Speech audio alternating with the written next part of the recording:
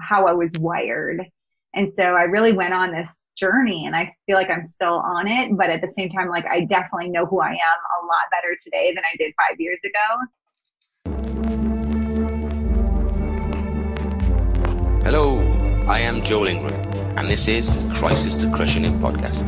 Let's dive into this week's talk, and I'll help to increase perspective, expand perception, and allow you to change your reality. Enjoy the show.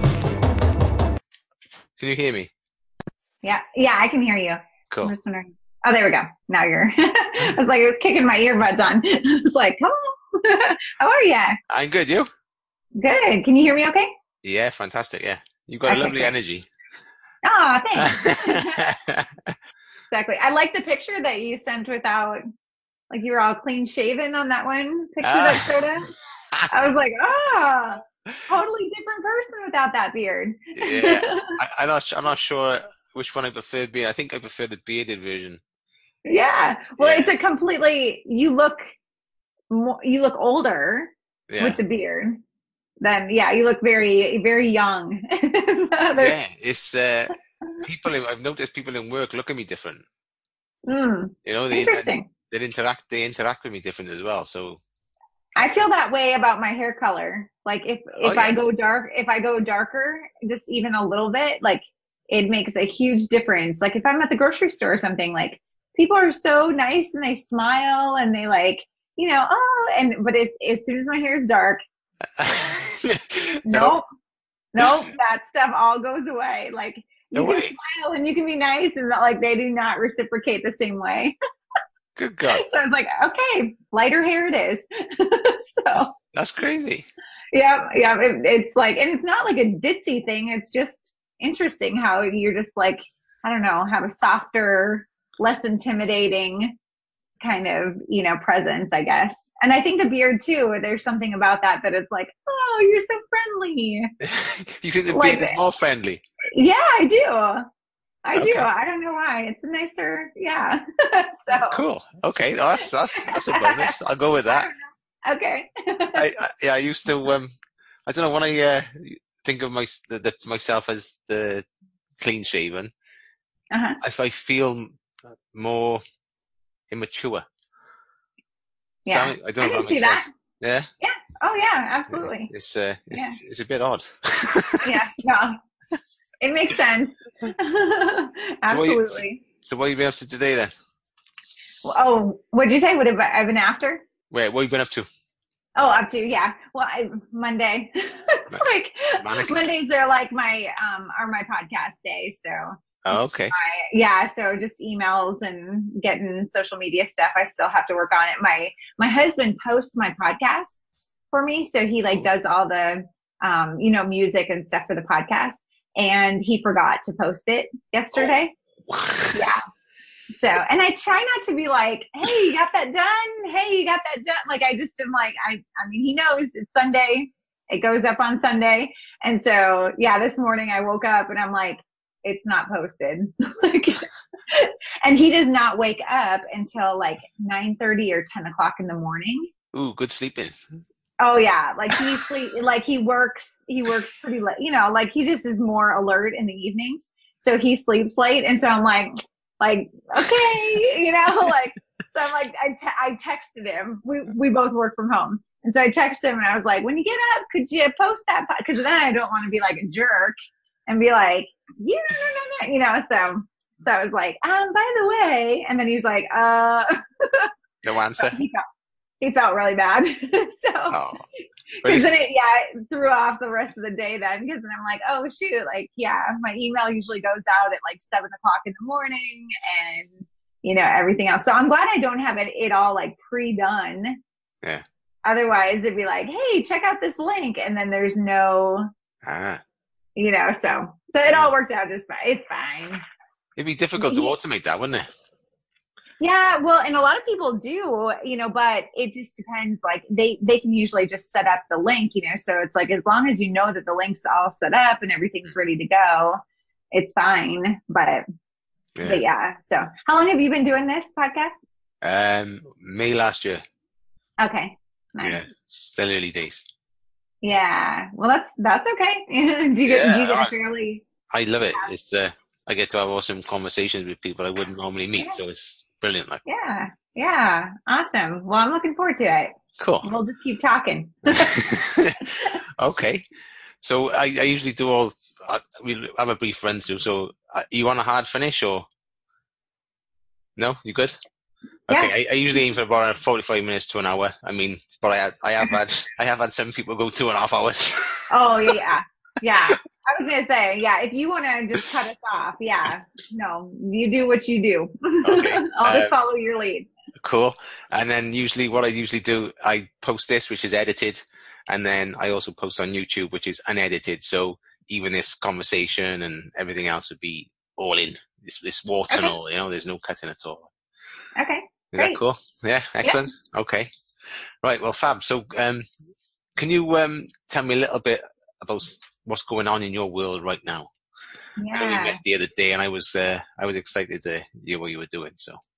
Yeah, great. Well, yeah, so just in general, I'm a nonprofit consultant, so I help charities raise money. And so like my primary focus right now is really just helping as many people as I can, getting them connected in community with each other, and then also just, helping people just learn how to fundraise and how to raise money for their cause. So most of my time, yeah, I'm teaching and helping to connect people as much as I can, social media, online, all that kind of stuff. So, but I jump on calls quite a bit as well. So that's kind of my world right now. Cool. So you got a background in teaching, or is it just something that's evolved for you? Yeah. So, well, it's interesting because it has evolved. I started off in the fundraising space and just, raising money, putting on events and that kind of stuff. And then eventually the organization saw that I was having such great success that they were like, hey, you know how to do it. So now this would be a great opportunity for you to start to teach other people. So I just gradually moved into that teaching role. And then eventually, I got a promotion and started helping people raise money across several different states in the U.S. And then, wow. From there, then I was like, well, hey, if they're going to pay me to teach, I can teach too. So then when I started out on my own, then it worked out really great for me to be able to connect with people from all over and help them in the same way. So, yeah. So when you say you teach online, are you doing like classes, or is it online classes, is it? Yeah, so I released a book 2 years ago called Fundraising Freedom, and that book is a 7-step process.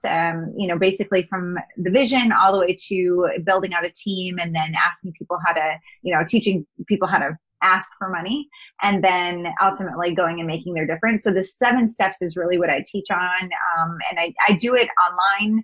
I have an academy, and then I also kind of, just courses, and then also one-on-one coaching, just jumping on a call with somebody who's like, hey, I just don't know how to do this. Show me how to do it. So, that's cool. And then we just, over the course of about an hour or so, we walk through their situation, and then I teach them how to go from wherever they're at so that they can raise the money that they need for their cause. Do you find this sort of encroaches on personal coaching as well? Yeah, well, I mean, yes, because oftentimes when they have challenges financially within their cause, they also tend to have financial challenges personally. Yeah. So there's usually this weird relationship with money that comes somewhere in their path.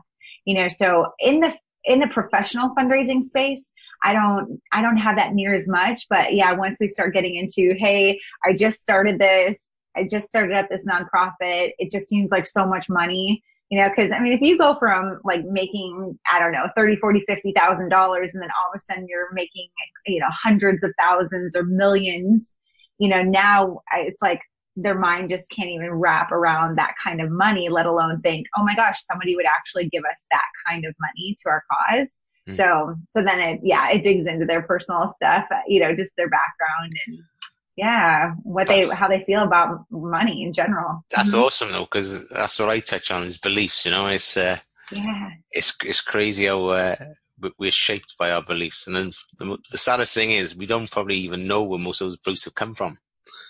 Exactly. I know. And it's like, just that power, that we give to, tradition or culture or like whatever, however we were raised. Yeah. If you were raised to penny pinch, then that's what you're going to do. And then until somebody says, why are you doing it that way? Like, Yeah. you start questioning it and you're like, yeah, I don't know. Why do I pay attention to every little penny or dollar? And it usually comes back from your upbringing for sure. Yeah, definitely. So, okay, cool. So, is it, I mean, financial is probably the most obvious one with the game that you're in. Is there anything else that comes to mind as a recurring theme of the people that present to you? Like with beliefs Yeah. or limitations? Yeah. It's interesting because it's usually, like in relationship with people when you're, they're reaching out and trying to help, connect people over a similar cause, a similar thing. And so it's interesting to me, just even in the relationship, that it's like, we're going to give money to somebody that we know, like, and trust, and so like once you can get past that they know, like, and trust you, usually money follows. Like money's not like a tough thing, but it's interesting how relationship and like your time, and why would people want to spend time with me? Why would people want to, basically do this, like as far as like take time away from their job or whatever, or their family to donate their time to volunteer and give to the work that we do. So oftentimes it's like, yeah, there's just a lot of different challenges on a mindset that we usually have to touch on. But it's weird because if it's a career thing, like if they feel like called to do this, it's crazy how they're like, willing to just speed on by, but then their personal life is a totally different story. Yeah, yes. So I think it's crazy. It's like sometimes they can compartmentalize it where they don't even mix the two together, where their home life is one way and then their job, their career life is completely different. So it's interesting when I dig in. Yeah, I've started to question everything. I mean, like, as much as as soon as I have a slightest awareness, am I just doing it because that's the way I've always done it? Yeah. First thing I do is like, I'll try and get it down in my journal and then I'll be like digging into it when I get 5 minutes, Yeah. Well, and what's been really cool for me is just the fact that I've been able to spend time with really wealthy people. So like when they volunteer their time and they give to our cause, like usually what'll happen is like, I mean, we go to meetings together, we talk about, setting these goals. And so I've been able to really like watch the mindset of very, very wealthy people. And it's interesting to me to see like how they look at the world in such a different perspective than I did when I was a kid, when I was, growing up. So it's just unreal until you start tapping into it. You don't realize like, wow, this is a whole different ball game here. So you've I'm not sure what is it you're the sum of the 5 people you spend the most time with. So you leveled up. Oh, absolutely. Yeah. Yeah. The whole Jim Rohn quote. Yeah. You're the average. Jim Rohn. That's the guy. Yeah. Yeah. Mm-hmm. Yeah. I actually talk about that in my book a little bit because I'm like, yeah, as soon as you start surrounding yourself with those people, you're like, well, what am I doing? Like, yeah. Like there's no reason to be thinking so small when we're in control of that and don't even realize it. Yeah, I got a good example of that. A friend of mine about 2 years ago, there was a building up for sale in our local area, and I said, I'd love to have a shop in there. I said, and a restaurant and da da da. And he said, I wouldn't. I said, why? He said, I want to own the building. Yeah. I was like, oh, why did I think of that? It was like his thinking was just so much bigger. Yeah. But it blew me out the water. I just thought, oh my God, if I'm thinking that way with just that, what else am I thinking that small with, Mm-hmm. So, yeah. For sure. Well, and that's usually the first conversation that I have with people, when they're saying, oh, we really want to raise this amount of money. And I'll be like, okay, well, tell me, what are you going to spend it on? How are you going to spend that money? And then they talk about how they're just going to pay their bills, that it's like, hey, that's rent. That's, just covering the basics. And I said, okay, so once you raise that, then what? And then it's like, well, then we want to do this and we want to do that and we want to do, and I was like, so why didn't we just say that in the first place? Like instead of just raising a couple thousand, like we should be thinking the tens of thousands or the hundreds of thousands instead of the small, just let's get by. Yeah. But it's so, I mean, when you're living in a state of desperation, like all you're doing is just trying to get by. Yeah. And it's hard to even dream or to think any bigger than that. So yeah, like why would you think of the whole building when you're like, hey, it would be cool just to get in the building. Yeah, Yeah. yeah, yeah. That's right. Yeah. Yeah, and pursue something that you feel like you think you're passionate about. Because it's obviously running a restaurant is not necessarily something I would go to if I had the cash. It just Right. sounds cool, And Yeah. so, Yeah. and I love food. Yeah. Yeah, it's interesting because I've just taken a shift in jobs, and the shift in jobs is meant to drop in money. Yeah. But I've come into it. I'm in so much of a better place mentally for it. So I'm Mm-hmm. trying to come full circle now, probably back, like you've just touched on. I'm trying to get away from the surviving and get back up into the thriving. It's all part of the process. I'm aware. It can be incredibly frustrating sometimes. Yeah. Well, and it's true. Like you just have to I don't know. It's like a child, like a baby. It's like you got to learn how to crawl before you can walk, and it's like sometimes you have to take a step back in order to move forward again. And it's like just building the right, foundation so that you can continue to build whatever you want to create. And so it's like money isn't always like the defining thing. It's just like, No. the responsibilities and like all the things that you're learning along the way that are so important. So it's good. Like having, taking a step back and like as far as pay goes, doesn't necessarily mean that it's not going to like shoot you to the next level quickly. That's in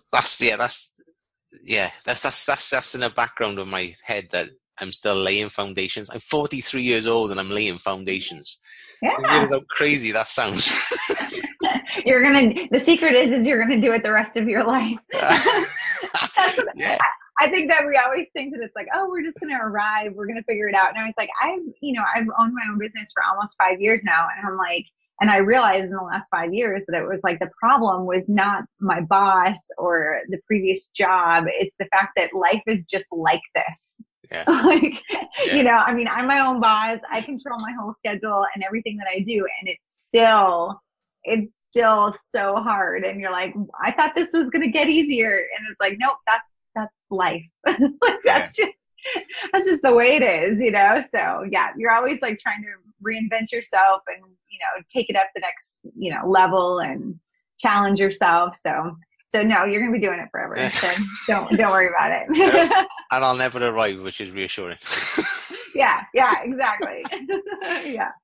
Cool. Okay. So, can we get to know a little bit about you going back to maybe when you were younger? So maybe go back to school so people can get a feel for what, maybe create a bit of rapport with regards to what you were like in school and stories that come to mind. Yeah. So, okay. Well, just as a background, I'm from the United States and, growing up, we lived in northern US, so North Dakota is where I was raised. And so, not a very large population of people and all that. So, and we moved, to the other side of the state when I was just, in like the second grade.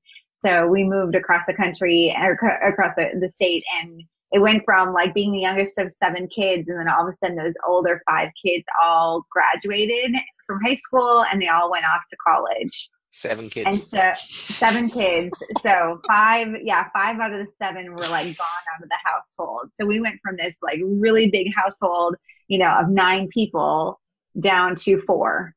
Wow. And so it was crazy. So when we moved to the other side of the state, it was like we went from this really big family in a big house to an apartment with 4 people. And so my life, definitely took a completely different turn and just, and it was great, but it was just like, so I kind of compartmentalized it. It's like, there's like these different stages in life where, you just have different seasons. But luckily my older 5 siblings all went to college in that town that we moved to. So we were all in the same town. So we still got to see everybody. And so it was a really great move that we all moved up, nice. To the other side. Yeah. Yeah. And that's actually where my love for fundraising and sales and all that stuff started, because, I wrote in my book that, we, would like in the second grade or third, something like that in those early years, they had asked us to do these, chocolate bar fundraisers. So it was like to sell these candy bars for the school. And so I'd go and sell the candy bars to my older brothers and sisters who lived on the university campus. And they were dollars. So of course, some kid showing up at the door at college, it was like they just flew out of the box. Like I did not have any problem.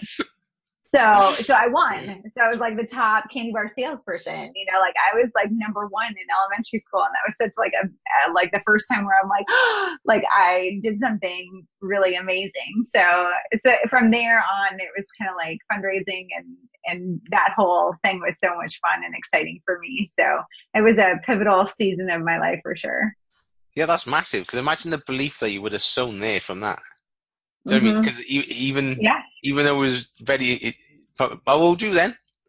Yeah, I would say I was probably 7 or 8. 7 or 8. So it was probably, there was strategy in there somewhere, whether it was you or a member of your family guiding you. Yeah, my dad. Yeah, my dad. So yeah, knowing that people were just melted when you said, would you want to buy a chocolate bar? That's fantastic. I think that's brilliant. Well, and the other thing is that my dad was like, he went with me everywhere I went. And, if you're familiar with the love languages, the 5 love languages, my love language is absolutely quality time.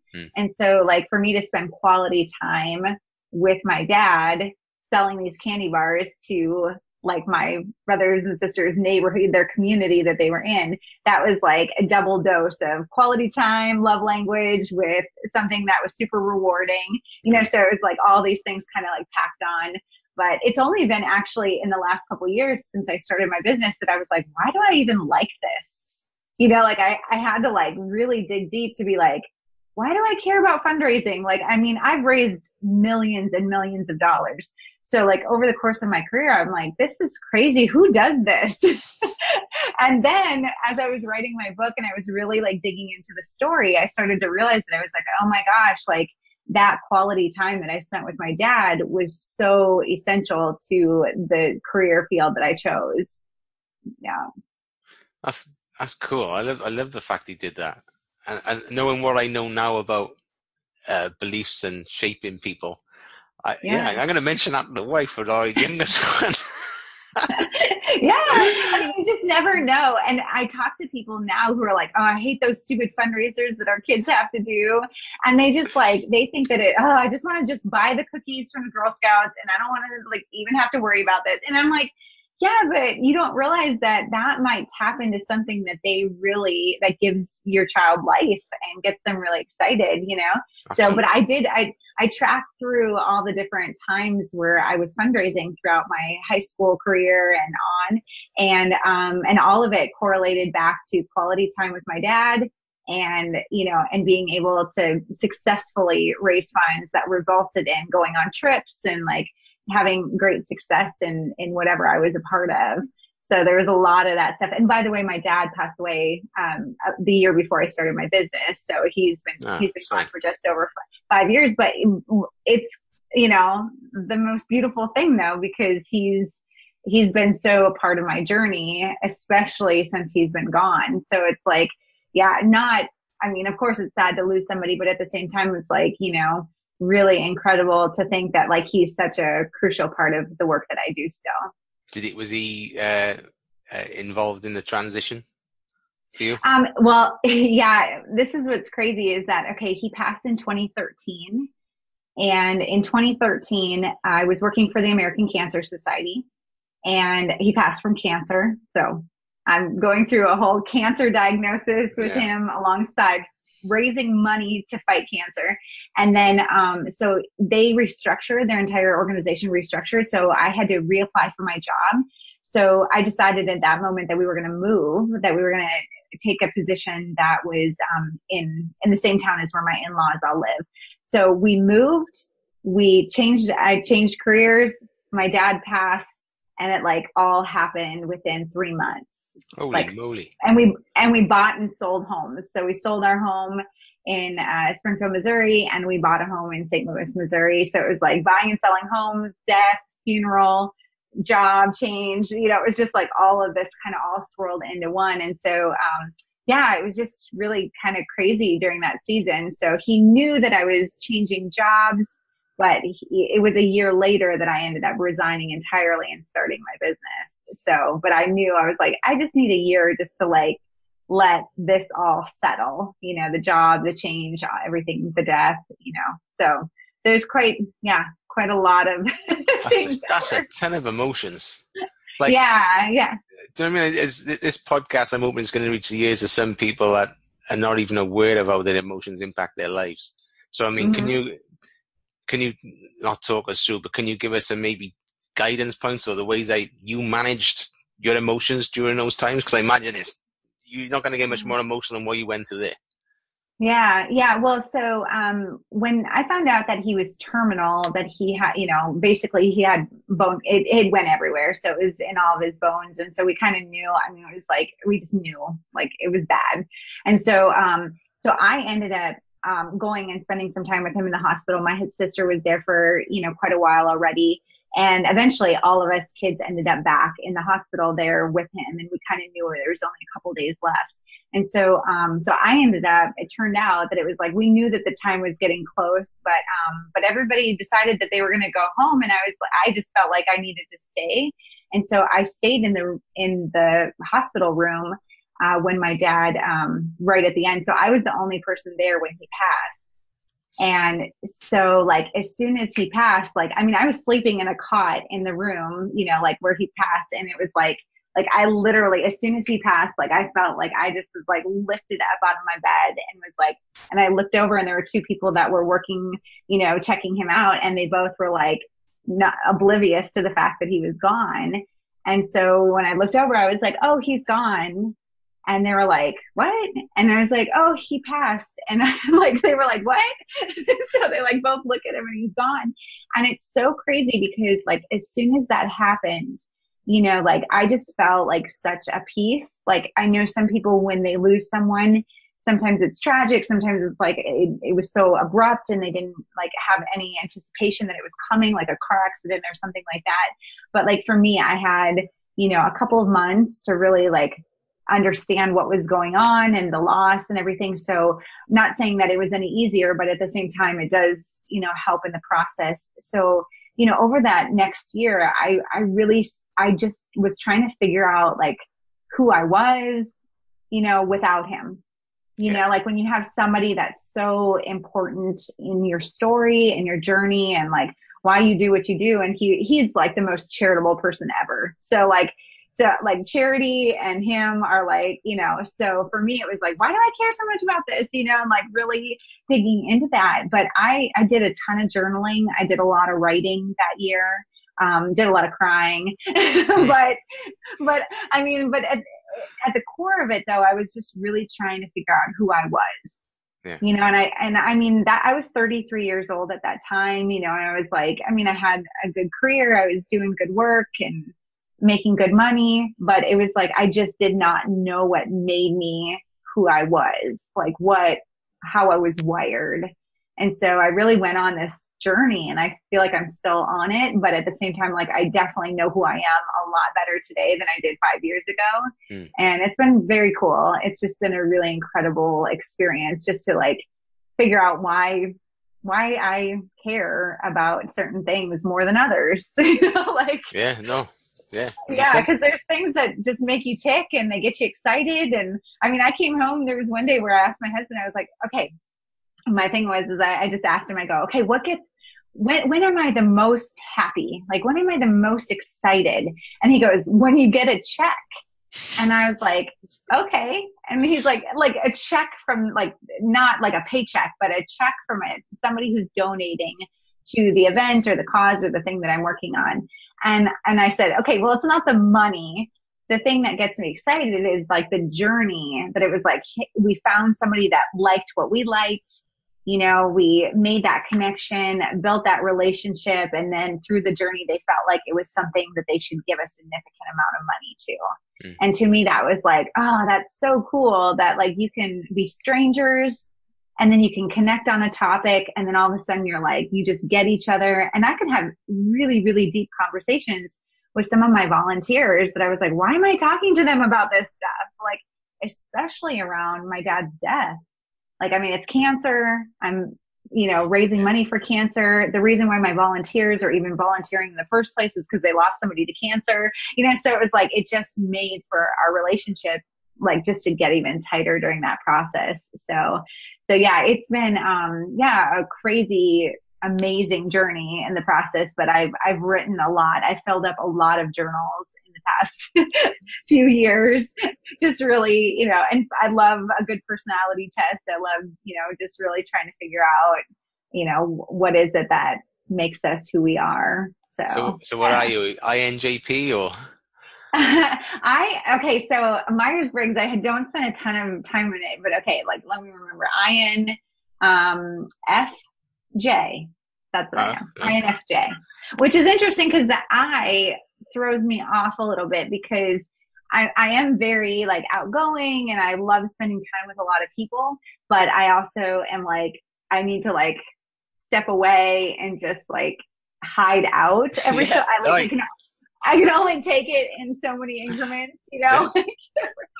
So that's cool. No, I get you because I was listening. Do you listen to Ryan Hawk, Learning Leaders?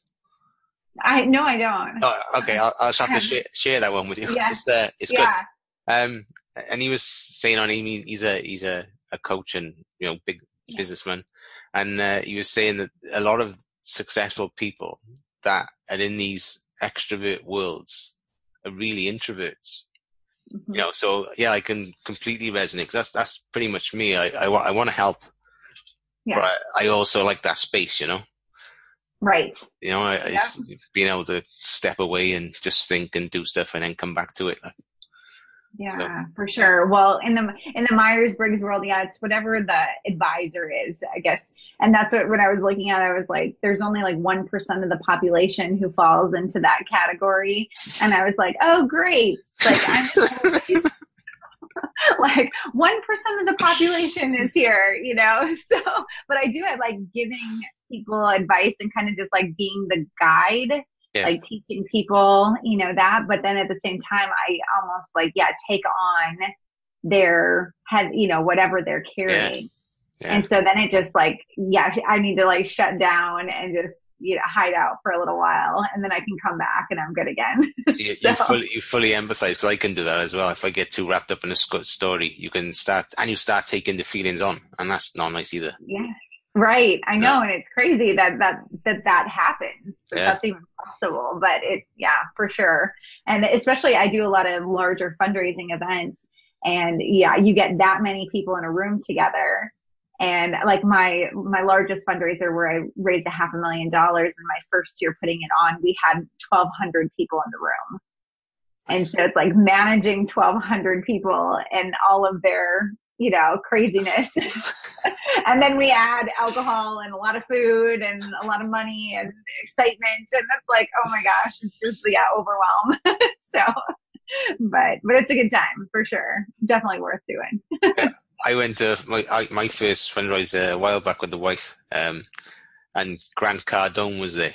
And, and it's like, I couldn't believe there's people throwing money at these photographs. I saw the video online on YouTube. All right. I saw that video. It was crazy. Yeah, I was sat there, and I'm an aircraft engineer, quality assurance engineer now, but I was thinking this couple on the right with £800-900 for this picture, and I'm thinking that's what are we doing? It's a brilliant cause, but I'm thinking, and they were giggling about spending £900, and you say about money mindset is. And they were doing it. I was watching it purely to see how he used his level of influence to get them to do that.